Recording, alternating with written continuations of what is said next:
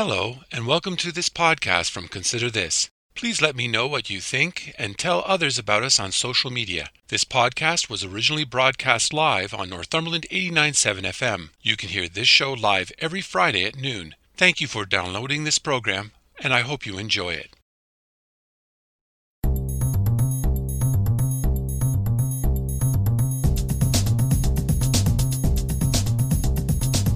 Hello, I'm Robert Washburn, and welcome to Consider This Northumberland, a current affairs program dedicated to the issues facing our community. We talk to the people on the front lines and those behind the scenes who make a difference in your life in Northumberland County. So I'm asking you, the listener, to take some time out of your busy day to consider this. The issue of a proposal to create sleeping cabins was before Port Hope Council recently. The gallery was packed as residents wanted to be heard. The meeting erupted into chaos when the public learned that the matter was being put off. Some members of the public gallery started yelling at councillors. Decorum broke down as politicians and citizens argued. The mayor stepped in and moved the public be allowed to speak right away rather than having to wait until the designated time for public input. Calm was restored and people began to air their concerns. Councillor Les Andrews is going to talk about this incident. Council meetings are governed by a series of bylaws. These procedural bylaws lay out the rules for a long grocery list of ways meetings are controlled. It covers everything from the time council meets to public question periods. The big question is, will it make Port Hope Council more democratic? I'm delighted to have with me today Port Hope Councillor Les Andrews. Welcome back to Consider This Northumberland. Procedural bylaws sound very boring to most people. Why is it important to the public to review and change them?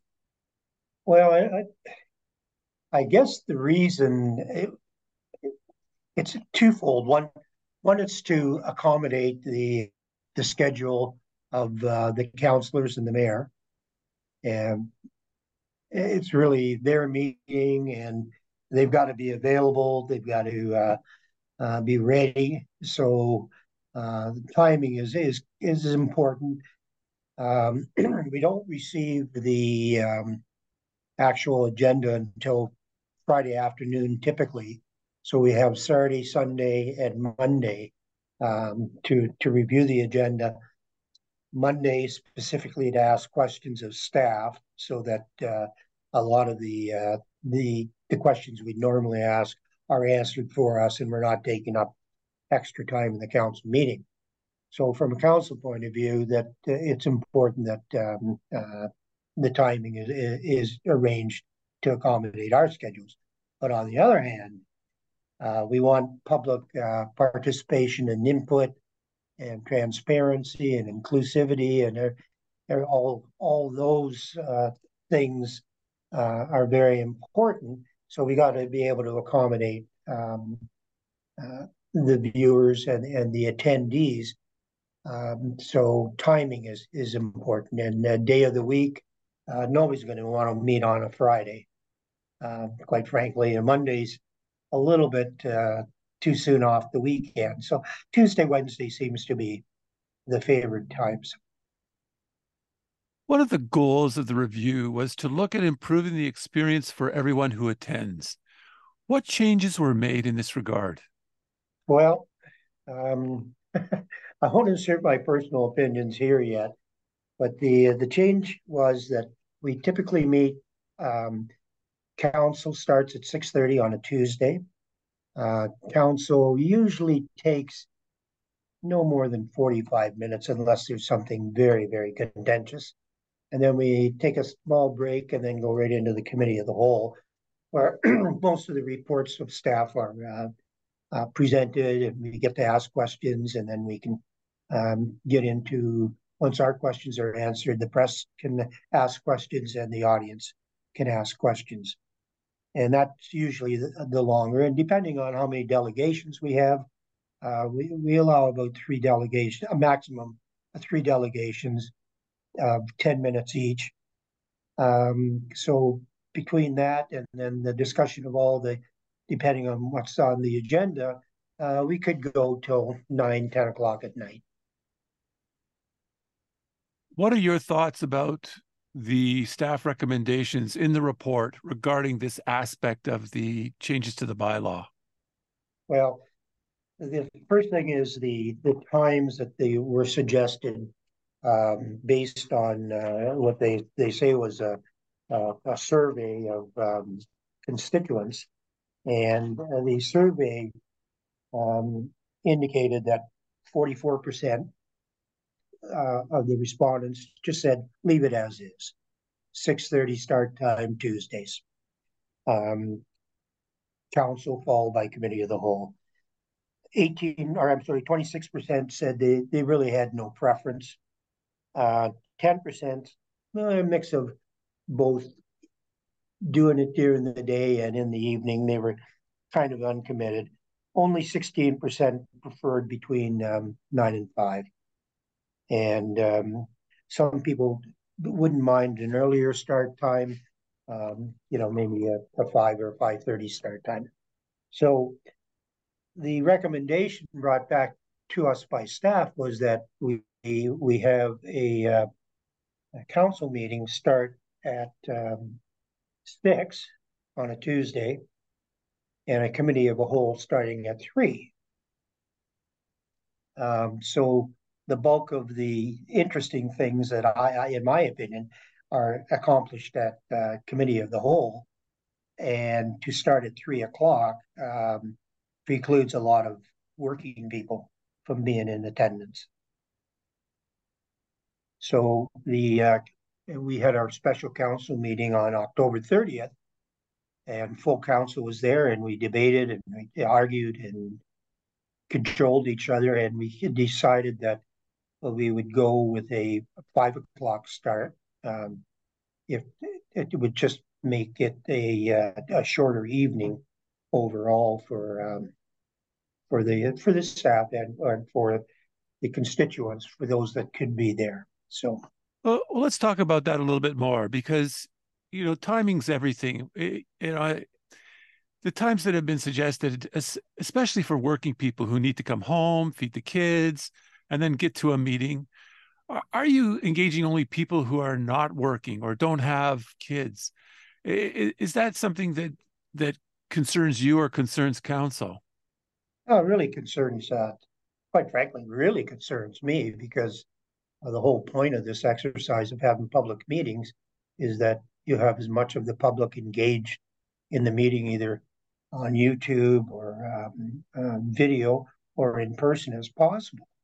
And if you're eliminating all the 9 to 5 workers and the moms that are having to pick up their kids from school and get them all organized, and be out the door by 5 o'clock, that's nigh on impossible. And we heard a lot of that reaction at our meeting on Tuesday when we brought this issue forward. So I I don't see any reason why we would change from the 6:30 time frame at all. And certainly the 3 o'clock start time is ridiculous. In the report, it outlines the impact on staff having to extend their workday. It also states that there may be a safety risk, hazard of driving in the winter. How do you see this, especially in light of the fact that if you go back not that long ago, for decades, council meetings were at 7 p.m.? Yeah. And so it's the nature of the job. I mean, we'd never want anybody that in attendance that had, like, I don't expect anybody to stay for a meeting, be it staff or not, that have distance to go and there's a snowstorm. Go, like, your life's more important than anything we could possibly be discussing at a committee of the whole or council meeting. So yeah, there is no restrictions that way, and with the technology that is available to us, we've got to start considering having Zoom meetings where staff can be anywhere, or the council can be anywhere. We don't have to always meet at town hall. Is that on the table? Is that part of the serious It is. discussions? I think I haven't seen the new budget but I understand that there are elements of upgrading our technology in the budget. Whether we can afford it this time around or not, I don't know. The suggestion of having council and the committee of the whole meetings on the same night. I'd like to get your thoughts on that because normally committee of the whole is when all sorts of things come forward. As you were describing earlier, it's a time of great discussion, of public input, delegations, all this kind of stuff is going on. Council, that's the more formal. The regular meeting is more formal. You're approving things and trying to get things passed. I guess that's the best way to describe it. And I just like to get your thoughts on having these things put together doesn't give time for sober second thought. Committee of the whole, you get that discussion, you get to go back, think about it. People give more input if things are spaced out. What's the advantage then in having these two things put together, or is there? Well, there is, because the order of the business is council first, committee of the whole second. So anything new you're discussing is at the committee of the whole, and then you have 2 weeks to reconsider your position, get public input before it comes up to the council meeting where things are, as you say, approved, where the decision is finally made. I like it. I mean, I've been dealing with it since 2014, and I know nothing else. So I'm very comfortable with the process. One of the recommendations is to keep the hybrid meeting. In other words, people can come to the town hall or they can watch online. Why is it important to do both? It's the amount of input, the availability of being able to have your voice said or listened to, either in in a video sense or in person. How are your feelings about the hybrid? Especially, is it as good as in having people in person in the chamber, or is it as effective in terms of the ability to engage the public? Well, let's. I would rather play poker face to face with you than have you on Zoom playing poker. So, you can have body language. There are people that won't say anything, but you can sense what they're feeling just by the way they're moving in their chairs or not moving in their chairs. They're either asleep or they're really engaged.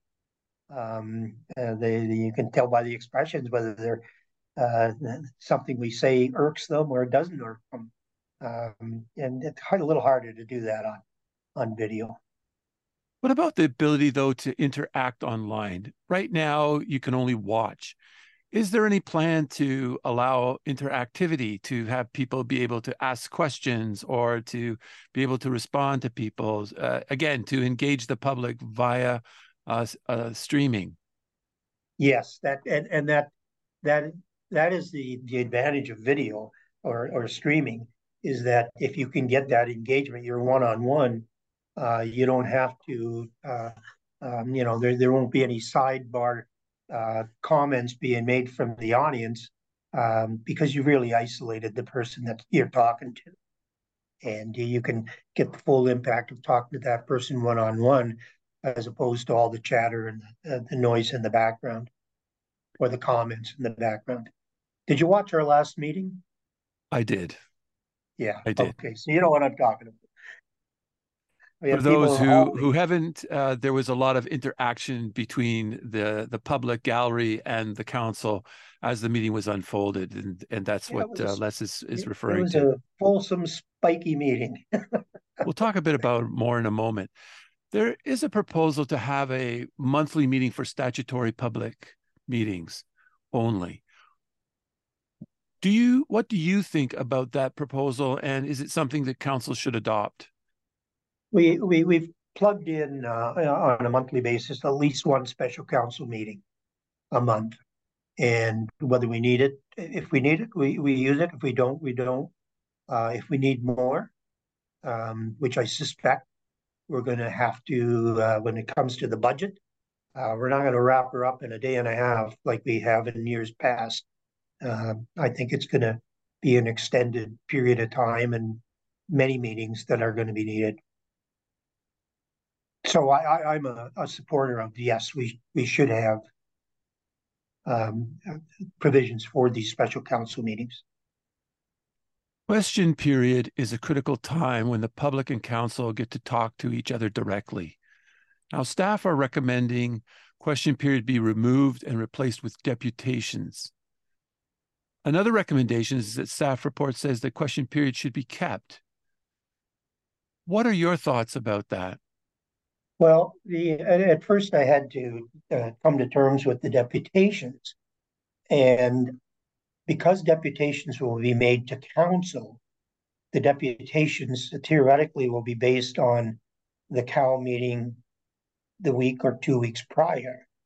So it's a better way of us finding out the true feelings of the public before we actually make a decision in council. So from that point of view, it's pretty good. The way we're doing it now, where we have committee of the whole and then question period, and then a 2 week gap to the next council meeting, we kind of forget, and the impact of what people are saying may get lost in that 2 week period. So there's pros and cons to both. But I What do like the you, deputation idea. so would you just have deputations or would you keep a question period as well? I think we should do both. You know, we're there, especially if we go to one council and one committee of the whole meeting a month is what we decided on our special council meeting, but that's being thrown up in the air because of our meeting on Tuesday, where uh, some of the council members said, "Oh, let's just go back and adopt what was presented by staff." Which, here we are. We've made a decision, and now we're backtracking, and I'm not very happy about that. Let's talk more about what happened at this recent meeting. There was a sleeping cabin proposal that went before council. And the recommendation in the report to council was to wait until November 21st meeting to have a fulsome discussion and a debate. Now, there were accusations during the meeting, which was a little bit raucous. I don't think that's unfair, but accusations of people's time being wasted, people being shut out. There was an argument given back by the deputy mayor saying it was a procedural argument saying, look, this is the system, this is how we do it. And there was offers of, come do the question period. Finally, the mayor intervened and moved forward the question period so that it could be right at that moment, which is not what is usually done. But are the proposals really addressing the concerns about the ability of citizens to interact with council in a meaningful way? Well, notice of motions. Every notice of motion that I've ever been involved with up until last Tuesday, quite clear that we introduced the subject. It gives 2 weeks for the public to talk to the councillors, to weigh in on this notice. And then when we get to the next meeting, we discuss it. We discuss the motion. What happened this time was whoever put it out there say the procedure is that it's introduced and we wait 2 weeks, but there is a possibility that council could overturn that and bring that discussion forth that night.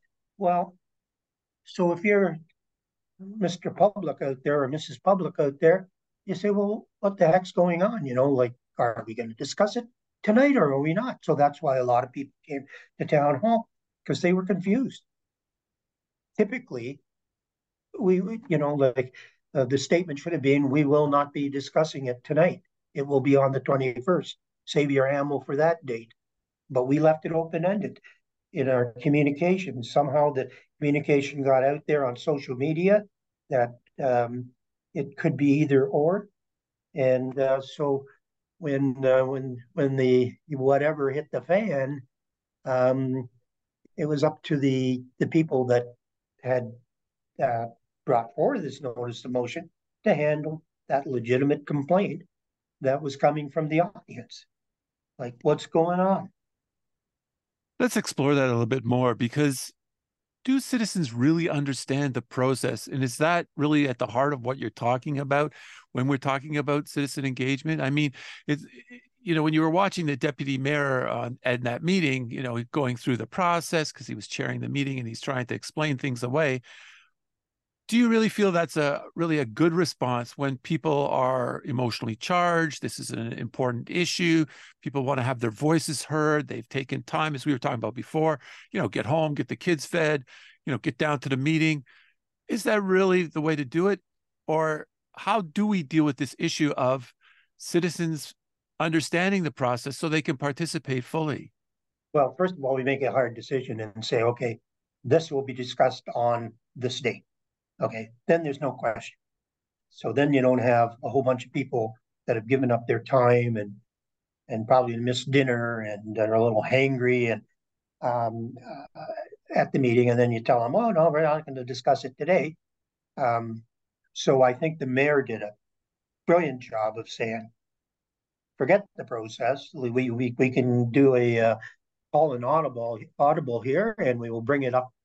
First of all, we'll bring it up in the agenda, so we don't have to sit for the residents don't have to sit for an hour to go through things that perhaps are not there to listen to. So we'll move it up in the agenda, and then we'll have question period. And that was the correct thing to do. I mean, yeah, that seemed to satisfy everybody, and I thought it was a brilliant move on the mayor's part. Another thing that you mentioned in your answer was about social media, and public engagement is such a key element along with communication. But how do you undertake any kind of public consultation in the face of social media? I mean, no matter how you organize council and citizen interactions, everyday people are coming in with preconceived ideas, right or wrong. So, how do you think council solves this so that you can have a reasonable, well-informed discussion about issues that are so important? Well, it only takes one person to people thrive on controversy. So if they're more prone to listen to a bold statement, be it right or wrong, than to listen to this is procedural fact. It's just nature of people. They like controversy, and so it doesn't take very much to get a lot of bad information out there. And earlier this year, we had an occasion where um, a very vocal member stood up and said, "Well, we were supposed to be discussing that." And he said, "Well, if you would read the official agenda, it wasn't on the agenda. So if you choose to believe in social media and not the facts that we put out, then it's on you, Mister, to you're here, you're wasting your time." So we put out, I think we're pretty specific. Whether we do enough of it, it's a little harder now because now the newspapers disappeared. It's taken one method of communication away from us. So we're kind of it's either radio or on social media that a lot of people get their information. Because of the role of social media, does it not turn the council chamber into a sort of a crucible for conflict, no matter what procedures are in place? It can, certainly can. Yeah. How do like if you've got an opinion and you're in the council chambers and you're at the mic expressing this opinion in form of a question, um, our chances of swaying you away are not that great. You've got a preconceived opinion and you're going to stick to it come hell or high water, and there's not much we can do about that. Another aspect of the procedure was to look at the deputy mayor's position that currently is rotated amongst elected councillors. The staff is recommending that this continue. Why is not electing someone to this position every 4 years a good idea? Why is it good to stay with the rotation rather than doing like some other municipalities do, and elect somebody to that position for a 4 year term? And a lot of municipalities do that, and that is probably a good way to do it. The way Port Hope had done it in the past is they appoint the deputy mayor. So the deputy mayor does not, or the council does not have to run as it for the deputy mayor position. And so that is the issue with what we were doing, is that it was an appointment, and some of the councilors' noses got out of joint. Well, why wasn't I chosen? And so they did. The mayor or the council, the majority of council voted to have a rotating basis. And two of us, Councillor Chris Collins and myself, said, no thanks. I don't want to be a 1 year deputy mayor, because I don't think, in my opinion, I don't think you could accomplish very much in that 1 year period. Yeah, everybody said, well, all you're doing is, chairing meetings when the mayor's not there, or going to meetings on the mayor's behalf. And it's a little bit more than that. You're there to provide leadership and to support or not support the mayor. You're there to advise the mayor, and so it's not just a token position. And the deputy mayor should be paying a very, very large leadership position, and not furthering their own agenda. You know, we're there to support the municipality, no matter what we think. In the report, it appears staff wanted to introduce a number of policies regarding public participation. And we've already talked a bit about the idea of having deputations, but there's also a proposal to introduce a petitions policy. Why is that necessary? Rob, I really can't comment on that. Um, I don't see it as being necessary. We're all big boys and girls. I mean, at the end of the day, let's sit across from each other and discuss it, and without having the formality of, it's almost akin to a lawyer serving you divorce papers. I mean, hey, how did we get to this stage? I mean, we could have had a lot of chats before we got to a process server serving you. So that's the way I feel about petitions. I mean, I don't know if they're necessary at this stage, unless under very dire circumstances. There is an indication in the report that the creation of town hall meetings be considered. Where do you stand on this? Oh, town hall is wonderful. I think we should have them every quarter, or at least every twice a year, and location to be determined. To be determined. I mean, sometimes, on Tuesday night, we could hardly accommodate people that wanted to be in attendance. They were out in the hallway, couldn't see them, and we're in violation of fire regulations. Thank God we had the director of protective services there to wave the magic wand and allow it. But we can have them up at Canton. We can have them in a town park. We can have them in Dreamers Cafe, or whatever venue suits the Beamish. How many town hall meetings would you commit to? What do you think is the ideal number that you're prepared to go on the record and say, I want to To see this many town halls in a year so that people can talk to us about what's going on?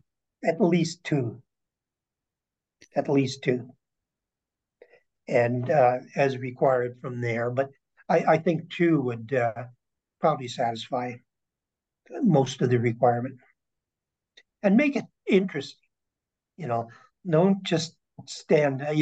Like, I'm a great believer in, give the people the pre-reads, let them read about or not read about what's on the agenda, and then speak to it. Don't rehash what we've already given them to read. Because I've seen presentations like that, I want to take a gun and shoot myself.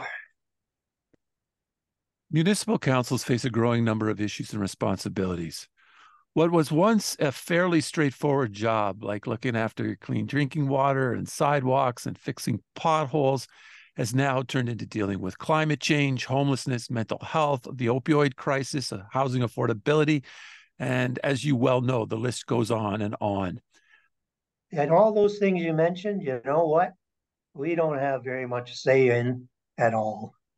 I mean, the county is supposed to be supportive of a lot of those initiatives.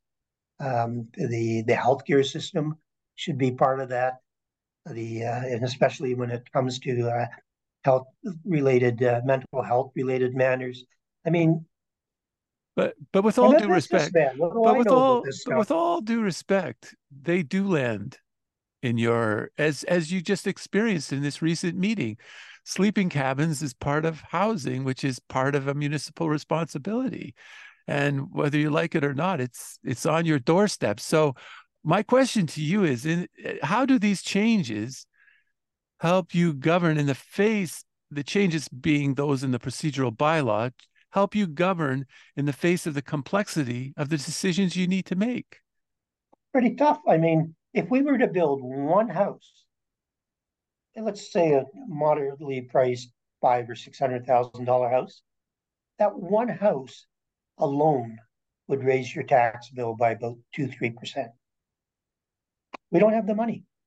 We we uh, we are sort of hands tied in tackling homes and affordable homes. I mean, look at Toronto. I mean, they're talking what, $35 billion to build 65,000 homes. Where are they going to get the money from? They're $1 billion deficit right now in Toronto, and the mayor's calling for town hall and public meetings to how do you think we should get money out of you to cover this $1 billion shortfall? That's, I mean, our budget for the town is about $23 million, and we have climbing infrastructure costs. Um, we went out and had a look at building a new water tower, which we need. And 2 years ago was the quote came in at $4.5 million roughly. And we go back out to place the order because there's only one company in Canada that makes these things, and it's $9 million. Yeah, I appreciate your point and I understand it, but at the same time, you do zoning. You allow certain types of housing through municipal bylaws, and in that sense, as I said, you just recently had a council meeting where people were expressing great concern about a proposal. I'm asking you, when you look at the procedural bylaw, how is it helping you to deal with the complexity of the issues? Is it helping, or does it have an impact, or is it just not that much related? you know what? No, to me, no. I mean, I operate on the rule or the thought that it's not the policies and the rules that get things done. It's common sense that get things done. Now, let me give you a success story related to housing. So we had a proposal put forward to by a developer to build a four-story apartment building and 36 townhouses behind the Independent. Okay, on Henderson Road. Not the greatest location, in terms of residential, but we could change the zoning from commercial to residential. We take a bit of a hit for taxes, but um, what we made as part of that deal was that, okay, Mr. Developer, these are all rentals, by the way. Um, we want 5 units, rent protected at $1,500 a month for 15 years. And we got it. First time ever that's happened with a developer. So now the important thing isn't just the 5 houses that will be rent protected or townhouses. But now it sets the stage for the next developer that will want something out of them. And so it's now we're in negotiating positions where we can start negotiating a bit. Now, the other thing we have to do is get our act together, from a planning point of view, um, to bring in more developers. And it's very, very tough to get qualified planners. I mean, everybody's scrambling for them, and that's what I mean by cleaning up our act. We've contracted where we can, but it's a process that we have to improve, and it's not easy. Not going to be an easy job to bring the people on board. Reflecting back on the changes to the procedural bylaw, how do you see any of these or all of these changes enhancing democracy in Port Hope? Well, we can agree upon a meeting time and meeting dates, and make it palatable to those that want to attend or watch, then it's a win.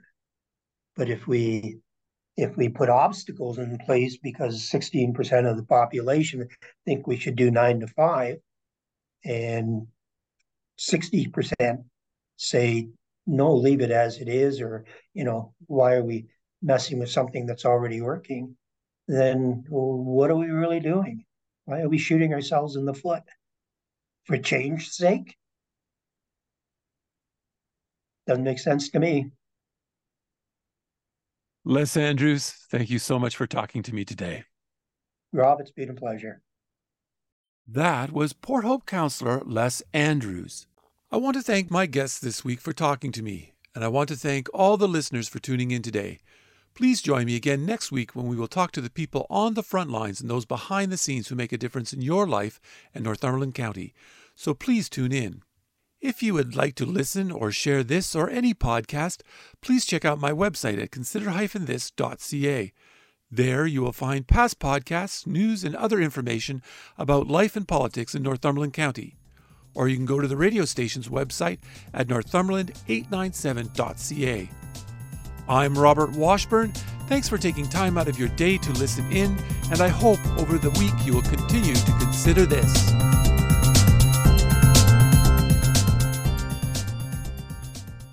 Thank you for listening to this podcast from Consider This. If you have any comments or would like to suggest a story, please contact me at considerthisnorthumberland@gmail.com, or you can message me on Facebook at Consider This. If you enjoyed this podcast or are looking for more news and information about Northumberland County, please check out my website at consider-this.ca. That's consider-this.ca. And don't forget to share. And again, thank you for listening, and stay tuned for more from Consider This.